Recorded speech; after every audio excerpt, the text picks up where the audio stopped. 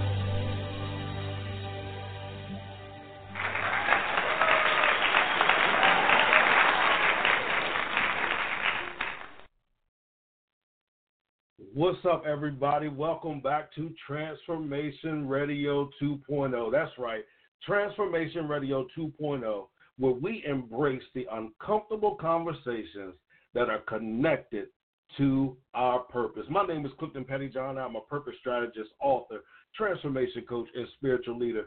I provide tools and strategies to transition you from a life of merely existing to living a life full of purpose. Now, listen, I have an amazing guest on tonight, but like I always like to do, before I get to our guest, there's a little ground rules I like to lay out for our listening audience. Now, you watch the show, well, not watch the show, listen to the show, then you already know that I open up the phone lines throughout the entire conversation. And the reason is because I want each and every one of you to be a part of the conversation as well. So if a question arises or you want to call in and give a comment that's on topic, you are welcome to do so, all right? However, I have to limit everyone's call to 1 minute. 1 minute. And the reason is we want to give our guests enough time to share their wonderful story, all right? So, and also we want to give other callers an opportunity to call in as well. So don't take it personal if I hang up on you. Just try calling back again and understand if you hit that minute mark again, then I'm going to have to hang up on you for the sake of time, okay? Also, number two, that was number one. Number two, when you call in, I want you to remember that this platform is a place where we invite people with divergent backgrounds, divergent belief systems, and divergent walks of life. Therefore, you are not going to agree with everything that our guests say, and you're not going to agree with everything that I say, and that's okay. However, we must learn to disagree from a place of respect. So when you call in, keep that in mind. It is okay to disagree, but you must be respectful at all times, okay? Now, here's the call-in number. The call-in number is 516-387-1756. 516-387-1756, all right? So the intro song was a little long tonight, but I wanted you guys to remember that nothing else matters except the fact that he knows your name and he's holding your hand. Regardless of what you're going through in life right now, understand that you are able not just to overcome it, but to come out of it with a testimony greater than the testimony that you have right now, because he's holding your hand, all right? So now let's get to our guest on tonight. Now, I normally do not read bios, okay?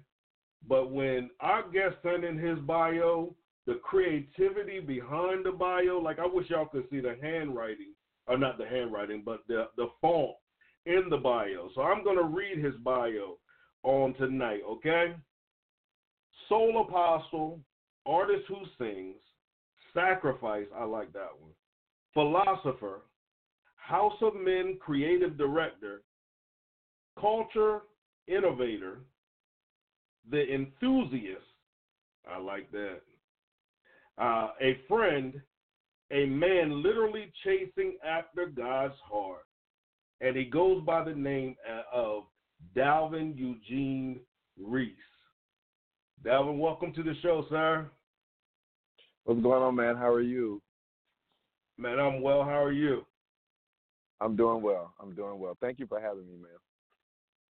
Listen, thank you for being on the show. I already know that people are going to leave here empowered and ready to face whatever obstacle they're facing because of this very conversation.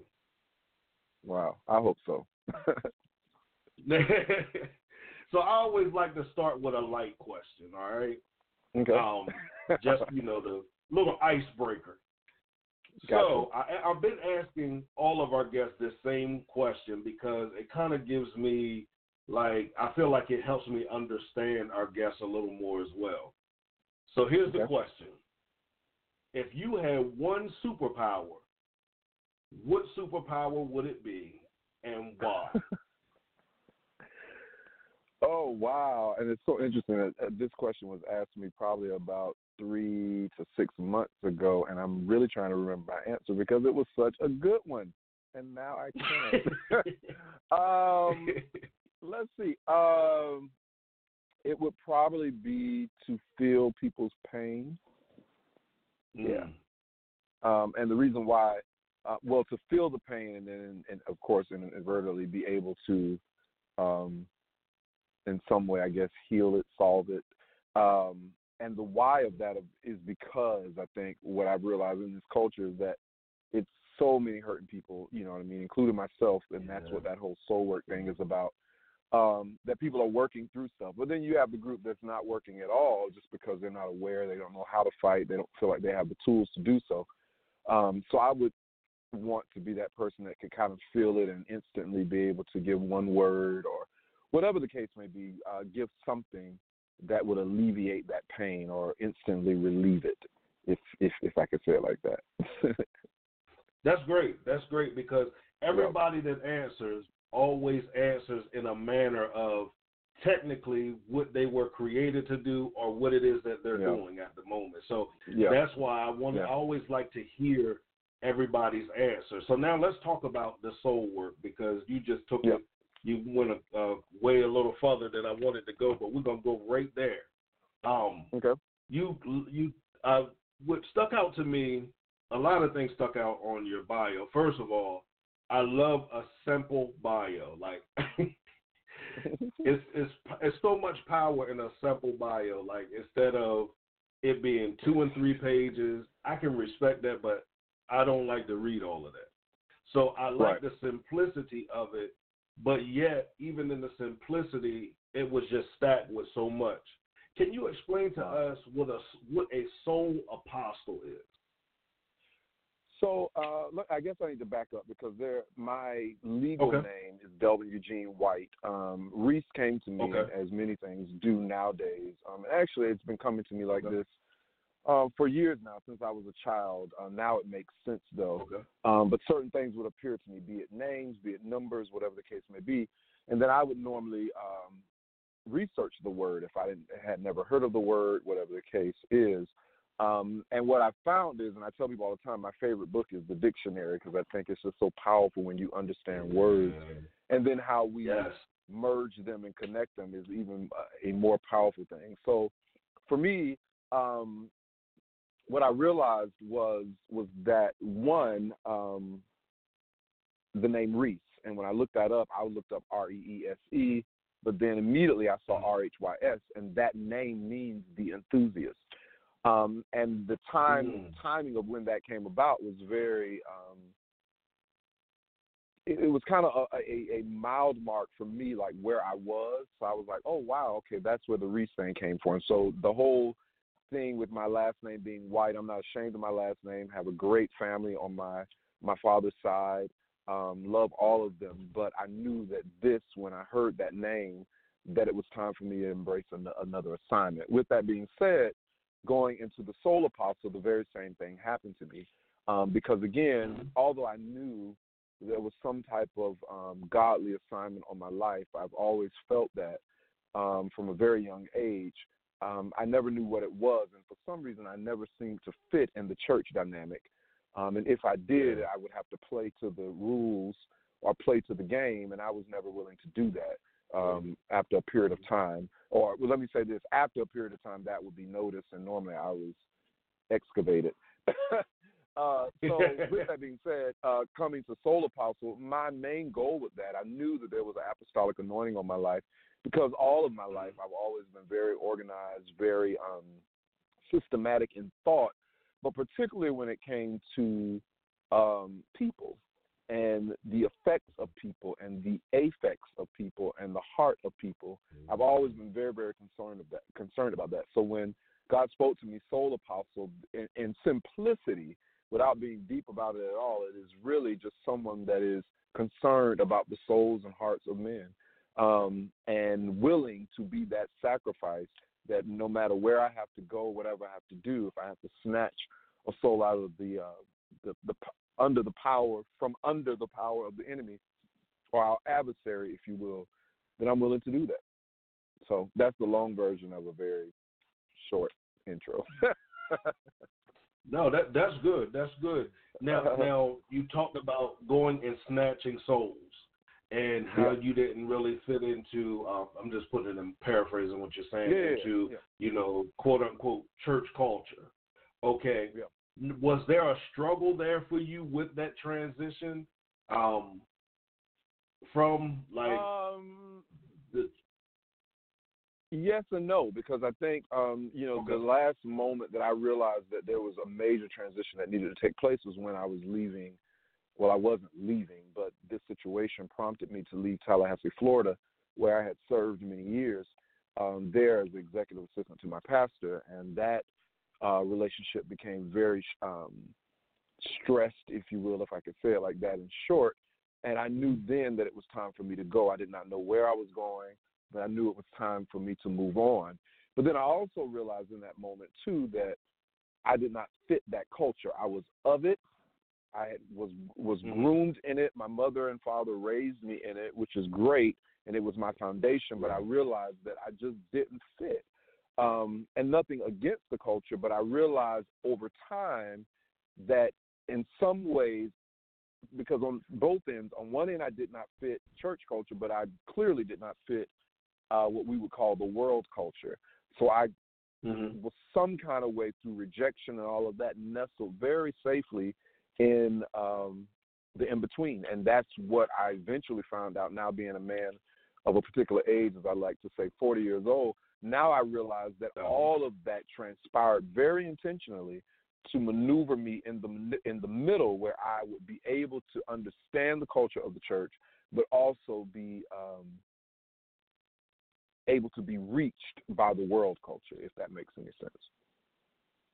Makes a lot of sense. Now, now let's say now you transplanted yourself out of the church culture. So now, how do you bring forth the ministry or the work that you're doing? Because I see, you know, looking at your post and hear you speak, the creativity is like crazy. How did you create the culture for people to feel safe enough to come and be able to begin that soul work? Yeah, so that, I think that's the process that I'm in now. And one of the things in the scriptures that has revolutionized my life is, in your patience, possess, gain hold of, get the riches of your soul. And for me, my greatest weapon has become that of patience. And although and if I could say it like this, it has been a tug of war, because I don't necessarily see my creativity as people view it from the outside. I see it very much as I'm doing what I'm created to do. So I'm still baffled to this day if anyone acknowledges anything I do as creative, because I don't see it that way. I just see it is an acting out of what I was created to do. So with that, being creative, but also having this, again, I'm a church boy, so having this, what's the word? Having this chain to your leg called patience, that is what has allowed me to groom the culture, and hopefully has created a notion that I am safe and that this is someone that has been very, very consistent over now the past 10 years that I've been building this, the House of Men, Motivate, Educate, Nurture, and Discover. Time is what I believe is going to really allow people to be able to turn and say, you know what, I trust this, because he's been focused on the same goal since 10 years ago or 7 years ago, whenever social media was introduced, and I was able to introduce this on a major platform. So I don't know if that answered your question. I feel like I kind of got off. No, you're good. It answered my question. You definitely answered my question. Cool. Now, let's talk about that right there. You said that you've been doing it, you know, consistently for 10 years. Now, how do you, with the challenges that are presented, and I'm sure that some people have looked at it and said, what in the world is he doing? You know, this ain't God. You know all of the things that embody that. Absolutely. What keeps you going? What is it that has made you put your hand to the plow, you know, if we're going to use some biblical terms, and not look back as it relates to the Men Project? Yeah, I know nothing else. Yeah, I know nothing else. And, of course, just to catch everyone up, it started off as the Men Project, and now that name makes so much sense to me because it was more of a testing. And then immediately while Men Project was thriving in Atlanta, Georgia, all of a sudden Holy Spirit spoke to me, move, leave.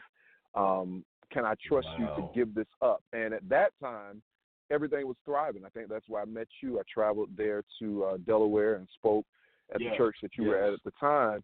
And it was thriving. Everybody was kind of coming to know who I was, the little dark-skinned guy with the blonde hair, like, who is this guy? And then all of a sudden tattoos and all of this. So it kind of created this ruffling, and all of a sudden I disappeared.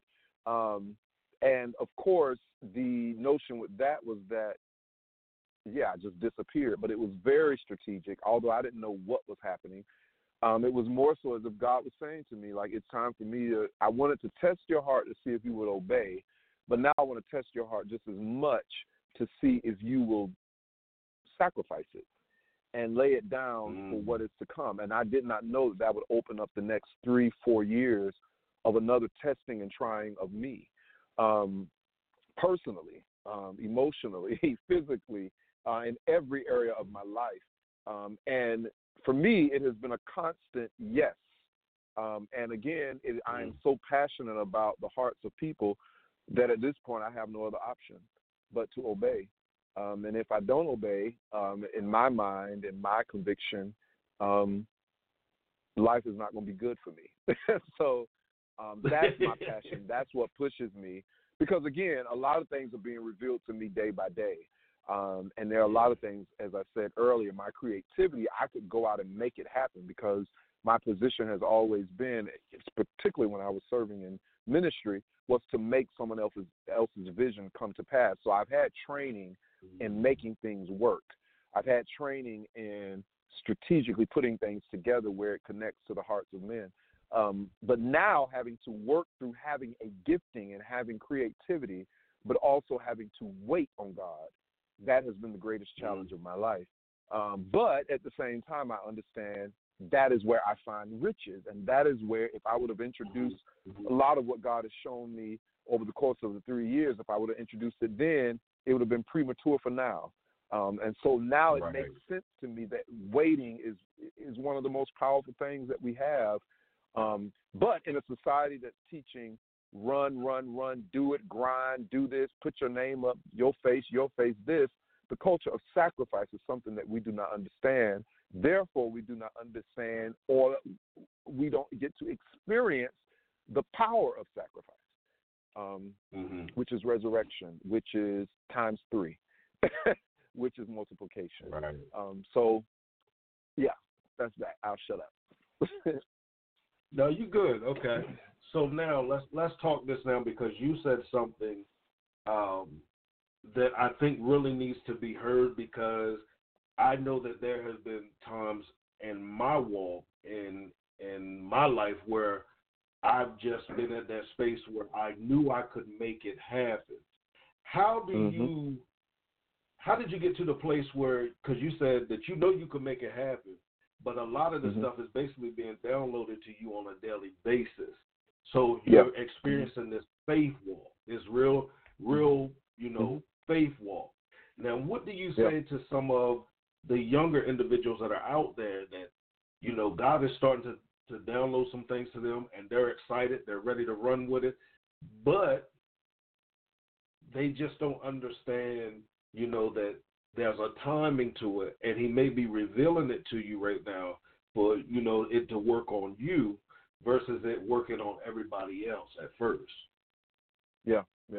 Well, to be very honest, and this is probably going to come off a little brash, but it's the truth, and this is the way I have to swallow it, is that at the end of the day, particularly as it relates to ministry, if there is a true passion to impact the lives of people, there can be no ego.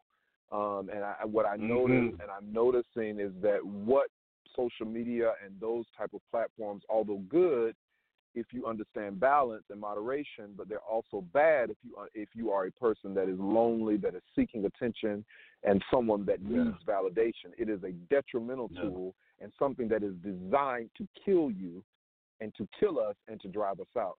So for me, one of the things that I'm constantly checking, and I encourage people to check, is ego. You cannot be used of God. You cannot fully be empowered by the unadulterated power of God unless you are constantly challenging your ego. And I have to be honest, it is a very hard thing to do.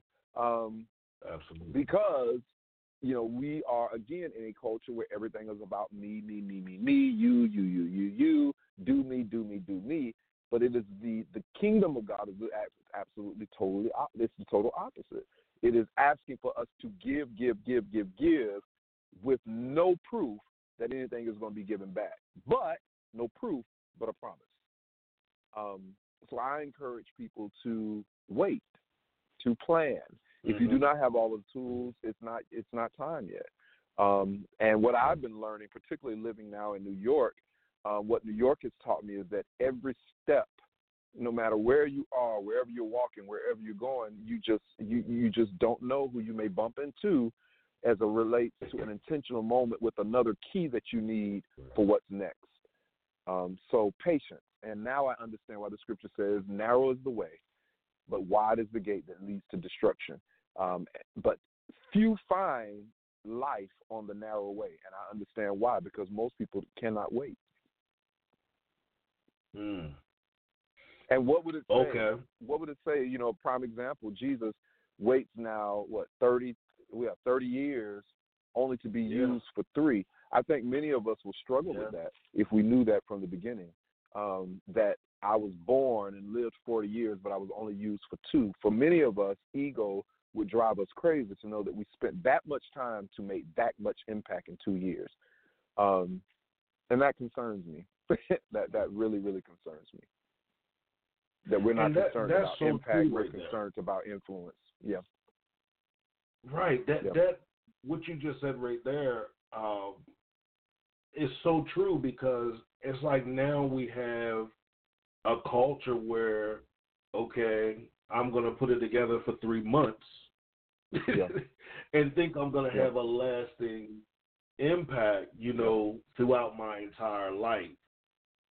Yeah. Wow. So okay. what most people are looking, the culture is teaching us to look for triggers, not to look for, as I said, impact. It is, we want people we want to keep creating little small things or little things that's going to grab attention, and whatever's going to grab the most attention, that's what we're going to run with, instead of being governed by purpose and governed by timing and governed by patience.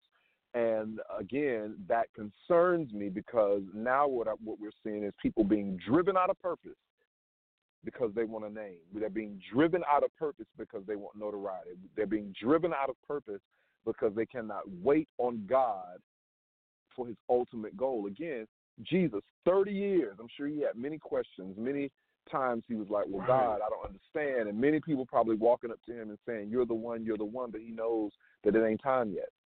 But only to find out that now I got 3 years to do what you called me to do.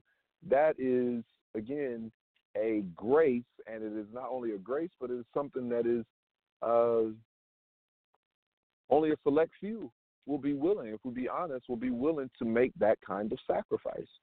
Because, again, most people are driven by the majority of what culture is doing, and that's detrimental.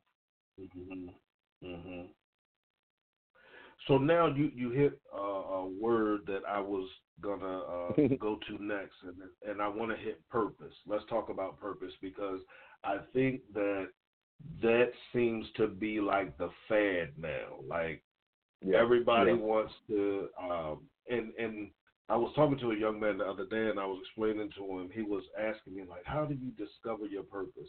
And when I get that question a lot, but my response is always, why do you want to know? What is the point of you knowing? What do you want to do with it? Now, I want to hear, I always get everybody's opinion about this. Discovering one's purpose. What is your philosophy on discovering one's purpose?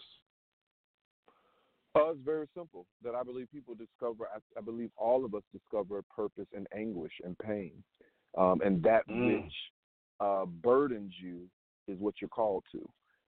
So for me, House of Mend is built on, and as you heard me say earlier, I was shifted in kind of the middle of the world culture and the church culture. So the House of Men, it is literally a house that I'm building, the concept of it, where there is leadership, parents, there is fellowship, there are people that are adapting to one message, and that particular message is love. And that message is love works. And that's the noun. That means that it has to work through active participants. So for me, that purpose was birthed out of, again, rejection. That purpose was birthed out of pain and people not understanding who I was when I was. And then that pain then developed a burden where I didn't want to see people go through the same thing. So now go back to church culture, world culture. What do we see? You either have a group of people that have never experienced the church, or you have a group of, particularly in the black culture, you have a group that's all they know is church. But what we are finding now is we have a group that is merging in the middle from the world that has a desire and a hunger for God, but don't know how to get there and don't want to be confined to the boxes. But then you have a group that has grew up in the box and they're sick of the box. And who's going to catch those people? So that's where the House of Men comes in. And again, the burden, the purpose, because they're going to be people that are going to be ejected from their particular groups because now they're seeking for something deeper that was in the box that was created for them, be it world culture or church. And so the House of Men is for people that are seeking for something that they have not seen before, but they feel it in their soul. And the first way of that, and the first or the way of passage to that is, one, acknowledging your journey and acknowledging all, be it good, bad, or indifferent, all of the intentional things that have transpired in your life to propel you into purpose, be it pain, joy, or sorrow. And that's what soul work is all about. We're making and encouraging, encouraging people to accept their entire journey for what it is. And if it was painful, accept it. If it was joyful, accept it. But also working through the story of it, because the scripture declares that all things work together for the good, for them that are called according, and I like to insert this, and are working in tandem to the purpose for which they've been called for. If you have answered the call of purpose, everything that has happened in your life is working for good, even when it felt bad for 2 years or 3 years. It's going to work if you are submitted to purpose. So now you talked about embracing. Yeah, you're hitting us heavy, and I'm enjoying it. But you talked about embracing the totality of one story. Okay. Yeah. And that's what, where my heart really is I find that a lot of people are running from portions of their story. Yeah. Now, why do you believe that a lot of people run from portions of their story? Well, I think simply fear, of course. But then I think the part that we do not talk about, it is a subtle intimidation as well that I think keeps many, many people away. And again, I think that intimidation is driven by culture, whatever culture that people are grown, that they have grew up in. So for me, it is imperative, and I'm always saying, and it's something that anybody that asks, I say and share about myself, that I'm constantly, and I think that's the burden of the gift that God has given me. I'm constantly checking myself, constantly, working through and going through my soul and looking for darkness, and I'm constantly doing it. And then two, what I've also realized is that you cannot be used of God if you don't understand your darkness. And I think many of us have been taught to embrace our light, but if you do not understand your darkness, you cannot manage ego. And that's one of the things that you can not only manage, you cannot conquer ego if you don't understand the depth of your darkness. And when you do that, When you see darkness starting to arise, you know what to do because you understand your realm. You understand your space.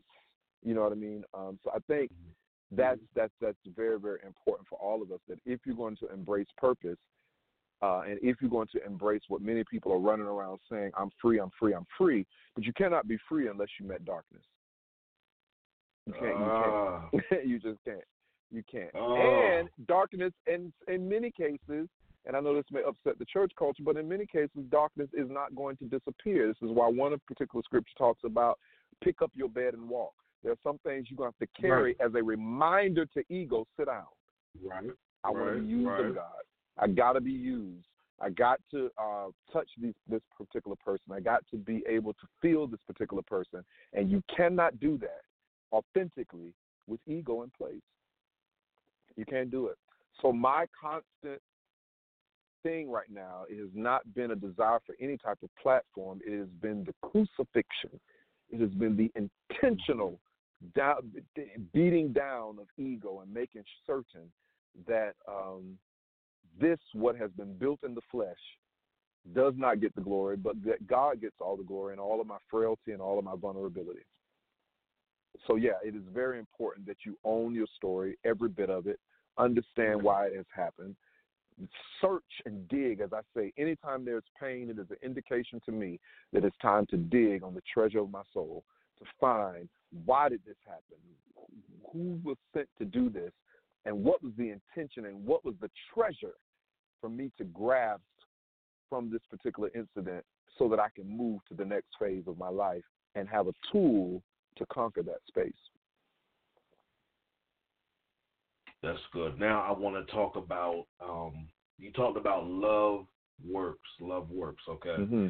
Now, you know, in the church culture, and people that watch the show know I'm not bashing anybody or anything, but love is thrown around a lot in the culture. And a lot of things are done under the umbrella of I did it in love. Yeah. What does love actually look like when you know, what is love in its manifested form?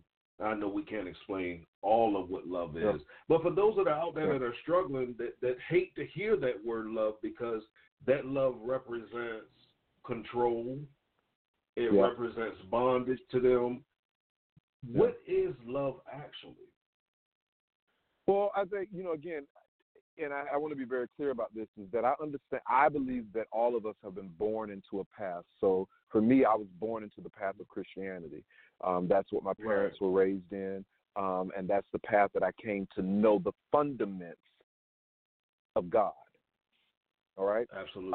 I think now at a certain point, then we grow into a space where now we have to find God for ourselves. So I think that's where the diverseness of God in his totality comes from, is that all of us on a personal journey of trying to find who God is, right?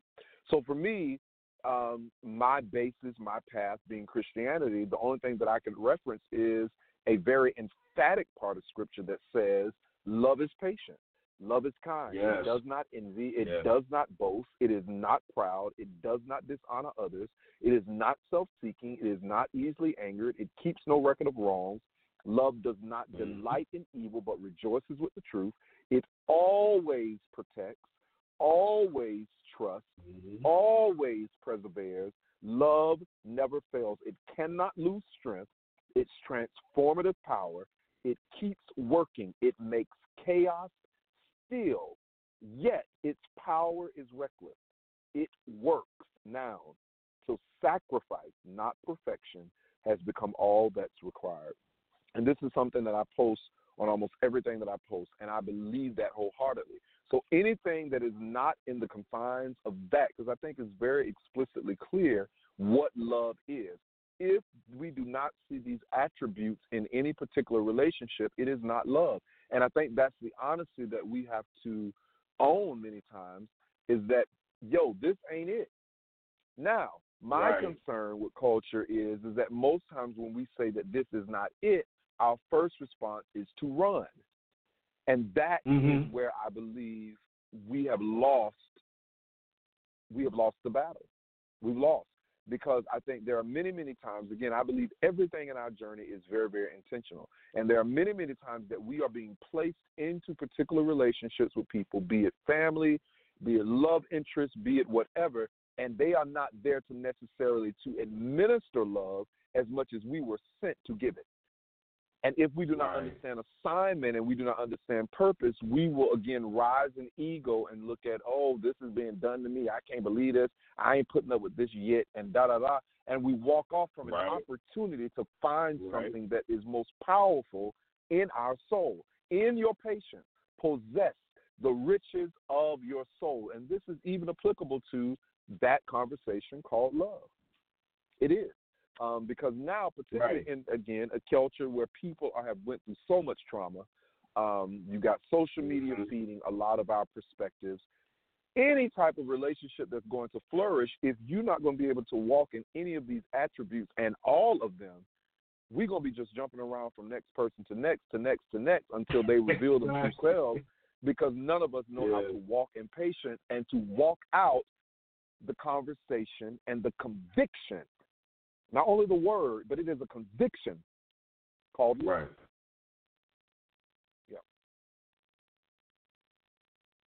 Yeah, I was listening to what you were saying about, our first instinct is to run, and it kind of parallels. I always tell people that I feel like social media has, helped some of our dysfunction, because if somebody disagrees with us, and I'm not talking about the extreme measures of it. There are sometimes you do have to delete and block some people. But as soon as somebody disagrees with you, your first instinct is to delete and block them and then post a status about them. And I was telling somebody the reason why a lot of people do that is because that's what we've done in life. And I've been there before, in my younger years. That's first, you make me mad or upset me, I ran. Instead of having to sit there and deal with it, whether I ran emotionally, whether I ran physically or spiritually, I picked up and ran. So, I like how you hit that point, because I'm sorry, go ahead. No, go ahead. No, we are a culture that has been taught to discard people. We've been taught to do that. And that's so unfortunate, because what interests me most is that we have very, very imperfect people, including myself, who now have become judges of people that are very much like us, imperfect. And again, we don't have tolerance to be patient with someone else, but then we want someone else to be patient with us. It is a double standard like I've never seen before. And it is a disheartening thing, because again, all you keep it is a double tongue, because on one end you got everybody wanting love, but then you got everybody single, because nobody can endure anything. But nobody, we just can't, and it is breaking my heart, because, and I grieve this often. Every day I feel the pangs of this, because what I understand is that we've missed the tool, we've missed the ingredient, and the scripture was very intentional when it started off and said, love is patient, one, period, exclamation point. And if you can't pass that alone, single will be your portion. You know what I mean? Or fuck boy and fuck girl. I mean, and that seems to be the most popular thing now. But it is designed to rob you in itself. Because anything that you cannot lend yourself to completely is going to definitely rob you if you went in there to take for personal gain. That's a whole nother conversation. But love is the most powerful force that is known to man. And I believe, again, it is very, very clear on how to achieve that. The attributes of love, it's very, very clear. And again, me being a black gay man, Love has nothing to do with any of those dynamics that I just listed in that black gay man. Love has everything to do with, has everything and all things to do with the condition of the soul and the type of and the willingness to submit to one, patience, to submit to kindness.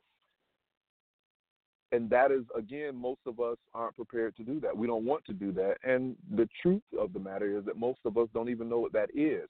But here's the deal, and this is what I talk about oftentimes, the power of convergence, is that what I believe God is doing now is that he's opening up a door where he's converging people, calling them from left, right, east, west, south, north, converging people that understand the power of love, that are willing to walk it out with people that don't even know what it is, have never seen it. And if both persons can sit still, we're going to see the miraculous power of God, not only in one person's life, but both, because they were able to, again, walk out this very simple thing, love. All of this gay conversation in church, all of this conversation about anything beyond love is really obsolete. It's really obsolete. Because as much as we've put so much into all of these other conversations, we've put little effort into managing and activating love in our physical body. And if we would focus on that and put these classes to the side, we will see the miraculous overnight. These tutorials and all of these conferences and all this. Let's just read through this and check ourselves, and then apply where we fell off. And I guarantee you we will see a total different world, a total different church overnight, if we were intentional about that one assignment, which is why Jesus came. So now you hit it. Why Jesus came, okay? Right. How did we get away from that? Ego. And I think it is, and this may really blow some people, I don't think Jesus gave a hot hooanny if we called his name or not. His objective was to show you the way, and the way was sacrifice. I don't care if you call my name or pull the blood or plead it or not. I want you to walk out the attributes of my presence, which is love. You don't have to understand it. I need you to just do it. And that's how we got away from it, because we injected all of our, maybe he was probably saying this. No, this is what he said to do. Do that. Period. All this other stuff that you're trying to understand and interject to make yourself comfortable because you prejudice, you need to deal with that in your soul. But his objective was that everybody felt the power and love of God, even unto sacrifice and even to giving up one's life. There are many opportunities that I believe God is putting us in that he's asking you to give up yourself, to give up of your comfort, so that someone else could feel the power of God. And many of us don't want to do that because we have our Gucci cars, apartments, house, and our comfort, and we don't want to give it up. And again, I repeat, wide is the gate that leadeth to destruction, but narrow is the way that leadeth to life. And few there be that find it, because there are very few that want to pay the cost to walk in what he commissioned us to do and gave us all the power to do if we manage these little emotions of ours. So you've been hitting this word sacrifice a lot, okay? Yeah. And that's really like I guess you would say a cuss word. What as it relates to everything else, that's like one of them. How do we convey the message of sacrifice to a people that haven't really embraced that?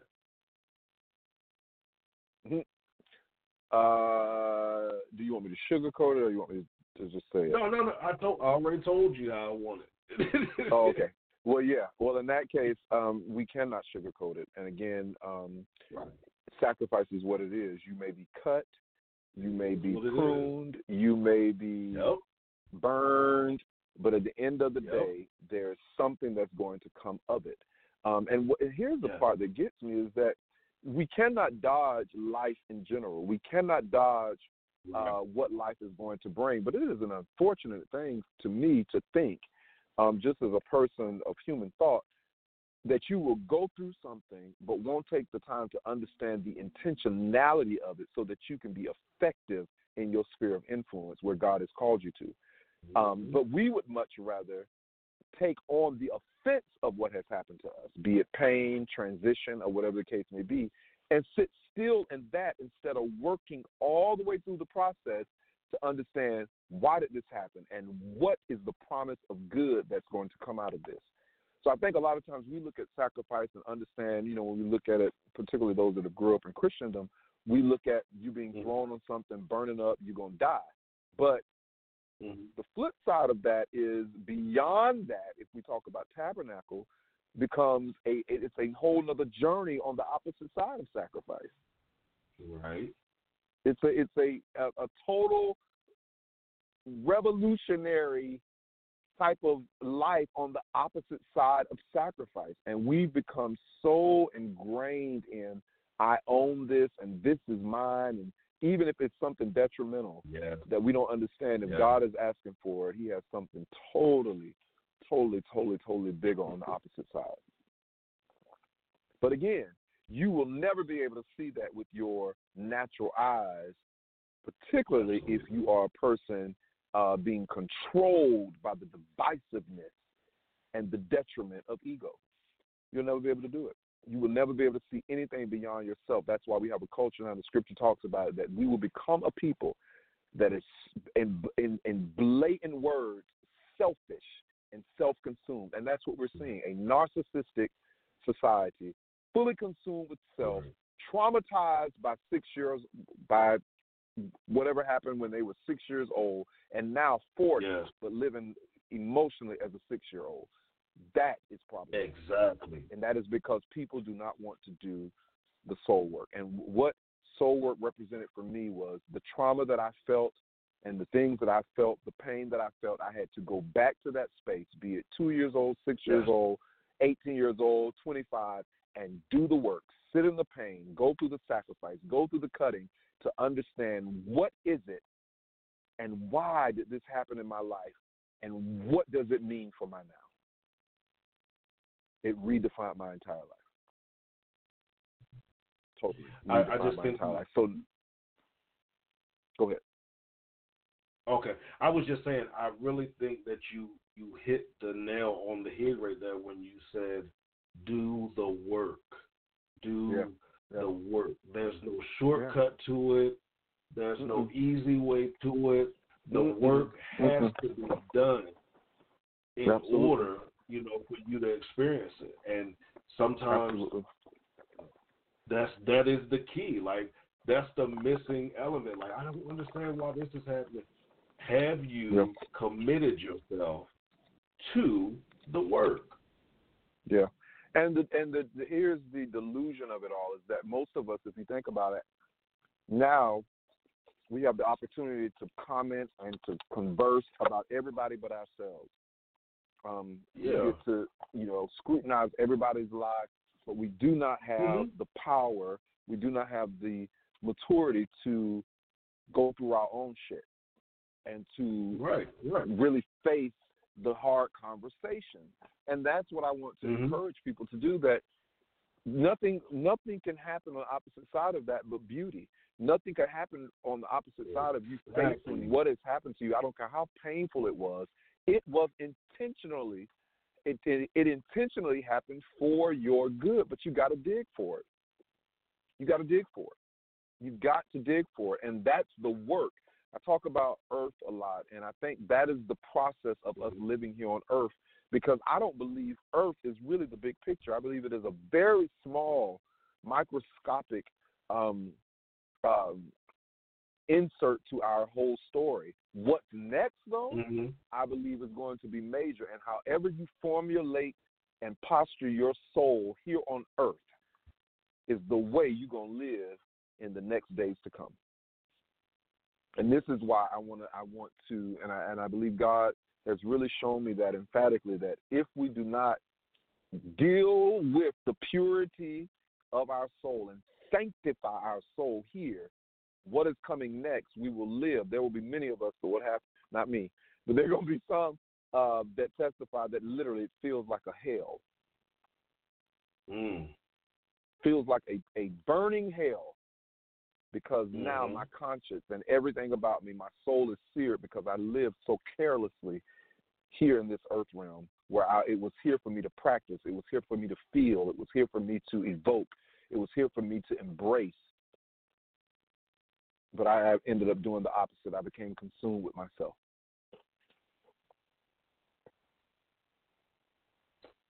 And that's why it's important to do the work. You know, it's really that simple, like to really value the space and the time that has been invested in us and the opportunity that's been invested in us. When we really begin to value it, nobody have to motivate us externally to do the work. We'll just be compelled to do the work. Listen, we're about to go off the air, but we're going to continue the conversation a little bit. Those that are listening to the live, when the replay posts, you'll be able to hear the conversation that we have off the air. Listen, thank you all for joining us on tonight. Thank you, Delvin, for being here. Thank you for sharing what you shared with us so far. And again, guys, as I always say, create a great day, walk with purpose, and by all means, execute your vision. Be blessed.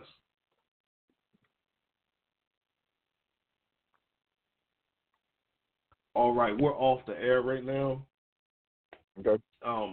So what I'm going to do is I'm going to hit you with the 3 questions. Then I want you to give everybody your information so they can connect with you on social media and learn more about the House of Men and everything else that you have going on. Because I always encourage our listeners to support our guests that come on the show. All right? Gotcha. So I think the first question I usually ask, you already basically answered. I always ask, what advice would you give to someone who is attempting to, quote unquote, find their purpose? But you answered that in the show. So I'm going to ask you another question first. Okay. What or who inspires you? I think, to be very honest with you, it's life in general. I'm often inspired by just every little thing, and I think that's the beauty of discovering freedom in your soul, is that you become inspired from just walking down the street and seeing something painted on the wall. So for me, I have just become inspired by everything around me. I've become so aware, from the lady that, on the subway to if I read something on the wall, I'm constantly looking. One of the big things for me here recently was I kept seeing feathers on the ground, and that just spoke to me as an omen. You know what I mean? Like, okay, God is with you. God is watching you. So I encourage people to pay attention, to wake up. You know what I mean? We're so into our phones, but to really pay attention to everything around you, because it is sent to inspire. The smallest words, the smallest sentences, the smallest gestures from people. So for me, it's everything. The world has become my inspiration. I like that. Okay. Now, number 2, here we like to recognize those who have made an impact on our lives, or in our lives. We call them transforming transformers. Some people might call them mentors, spiritual leaders, or whatever it is they identify them as. Do you have anyone that you would like to acknowledge that has been that to you along your journey? Yeah, I'll have to say my mother. The House of Men is, again, it is a pattern of the house in general. As all of us were raised to know a home, a safe home.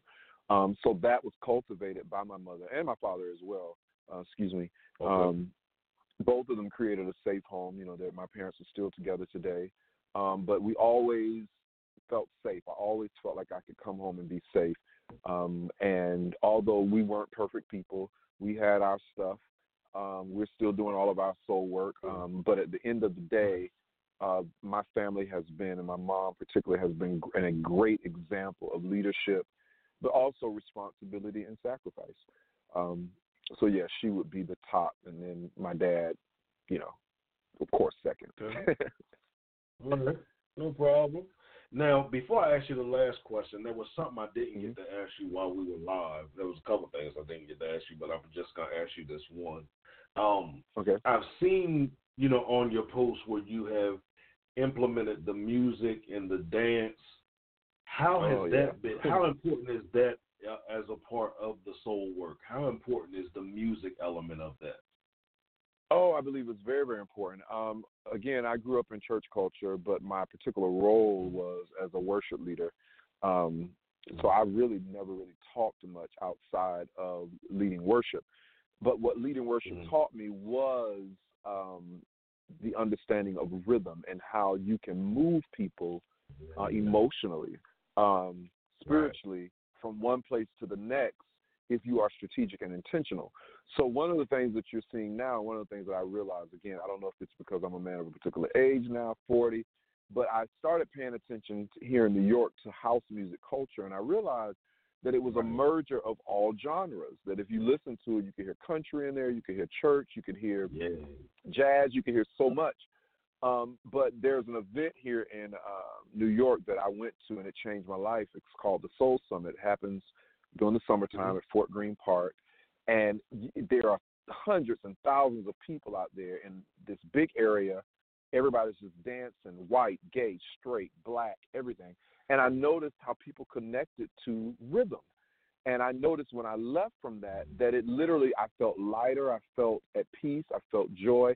But then I also understood that there was a type of communication that was taking place in rhythm once I synced to it and committed to it in whatever way I wanted to express, that it was kind of uplifting. So for me, what I'm understanding now, and one of the ways that I'm moving the House of MEND, is that we convene as it relates to rhythm first, because I think many of us are having a hard time with the spoken word and who to trust, but we'll trust music, and we'll trust rhythm, and we'll trust vibe. So now my concern is building community around the things that still move us and the things that we can still feel from, because a lot of us are struggling, as I just said, with being able to feel people in their words now because of the offenses that we've lived through. So it's kind of it's a strategic ploy to disengage people that are on the offensive. Right. Yeah, because I noticed, growing up in church, but also partying as well, I noticed that it kind of lets everybody, you become more relaxed. Yeah. Once you guys connect on that level. And that's why when I saw it, I was like, I like that. That's it right there. So that's why I wanted to ask you on the show, but we got talking about so much other stuff that I didn't get to. But I wanted to address that too, as far as the music, because I believe that's going to be a major component with all the new moves that are coming in. Yeah. Okay. Yeah. So now, and I think we have to be sensitive to that. Yep. Right. And I think that you were talking about being sensitive to it, and I think we have to be, like you said, sensitive and open to it as well. Like one of the things that I tell people that are transitioning, they find themselves transitioning from the traditional model of ministry, is I explain to them, don't get caught up in trying to make it look like what you're leaving, because sometimes we can subconsciously do that, and not even realize that we're doing it. Because that's all we know. Yeah. Right. So that's I like that. Now, the last question, that I'm gonna let you go. Okay. Who is God to you? Oh wow. Oh God, God is life, but I think this is gonna sound real corny, but it's the truth. God is love, and I think what I'm learning to find is to find God. I'm discovering God in situations that is demanding me to love. So a lot of times it's not the comfortable situations. It's not the things that feel so good. It's the times where I'm having to exert godly attributes, where I end up when I end up waking up and being like, wow, God, that's you. Like, wow. You know what I mean? So, again, God is simply love. And anytime I'm able to apply that, or anytime he's requiring of me to use it in this human body of mine, again, it's a sacrifice. But not only that, it's a privilege. You know? It's a privilege. Mm-hmm. So he's and I always. So go ahead. Oh no, you go ahead. You go. Yeah. So I always it's very simple for me now. Again, I understand the way I was raised and all of that, but now it's that simple. God is love. How can I apply it? How can I also stay available to receive it? Period. Point blank. And that has become my ambition, to exert it every and any space that I can, and hopefully I will reap what I've sown. That I'll be able to walk into people the very same, that's looking to do the same. Yeah, I always like to ask that question last, because no guest has had the same exact answer, but the expression of who he is like so powerful. And the reason why I do it is because I do it for our listening audience to understand that no matter how long we live, there are still dimensions of God that we don't even know yet. So that's why I always like to ask everybody, like, who is he to you personally? So before you go, I do want you to give everybody your information so they can follow you on your social media platforms and find out more about everything that you have going on. Yeah. So my Instagram is father, FATHER.Reese, RHYS. Again, that's father.Reese, RHYS. Facebook, Delvin Eugene Reese. And then you have, right now, if you're in New York, on the 14th, we will be having an event called Fedoras and Soul, as he was talking about with the music. It's a house music soul party. So you can get more information about that by visiting www.fedoransandsoul.eventbrite.com, and that will be on December the 14th, this Saturday, from 4 to 8 p.m. And we'll be having events coming up in different cities and states, as I'm doing a lot of different collaborations for that. So just keep your ear open. Follow me, again, on Instagram and Facebook and all of that. Right now, I'm just very strategic about the voice of the house and the conviction of the house, the heart of the house. So that's why I post a lot of words and things like that, because I want people to understand what this safety looks like, feels like, sounds like.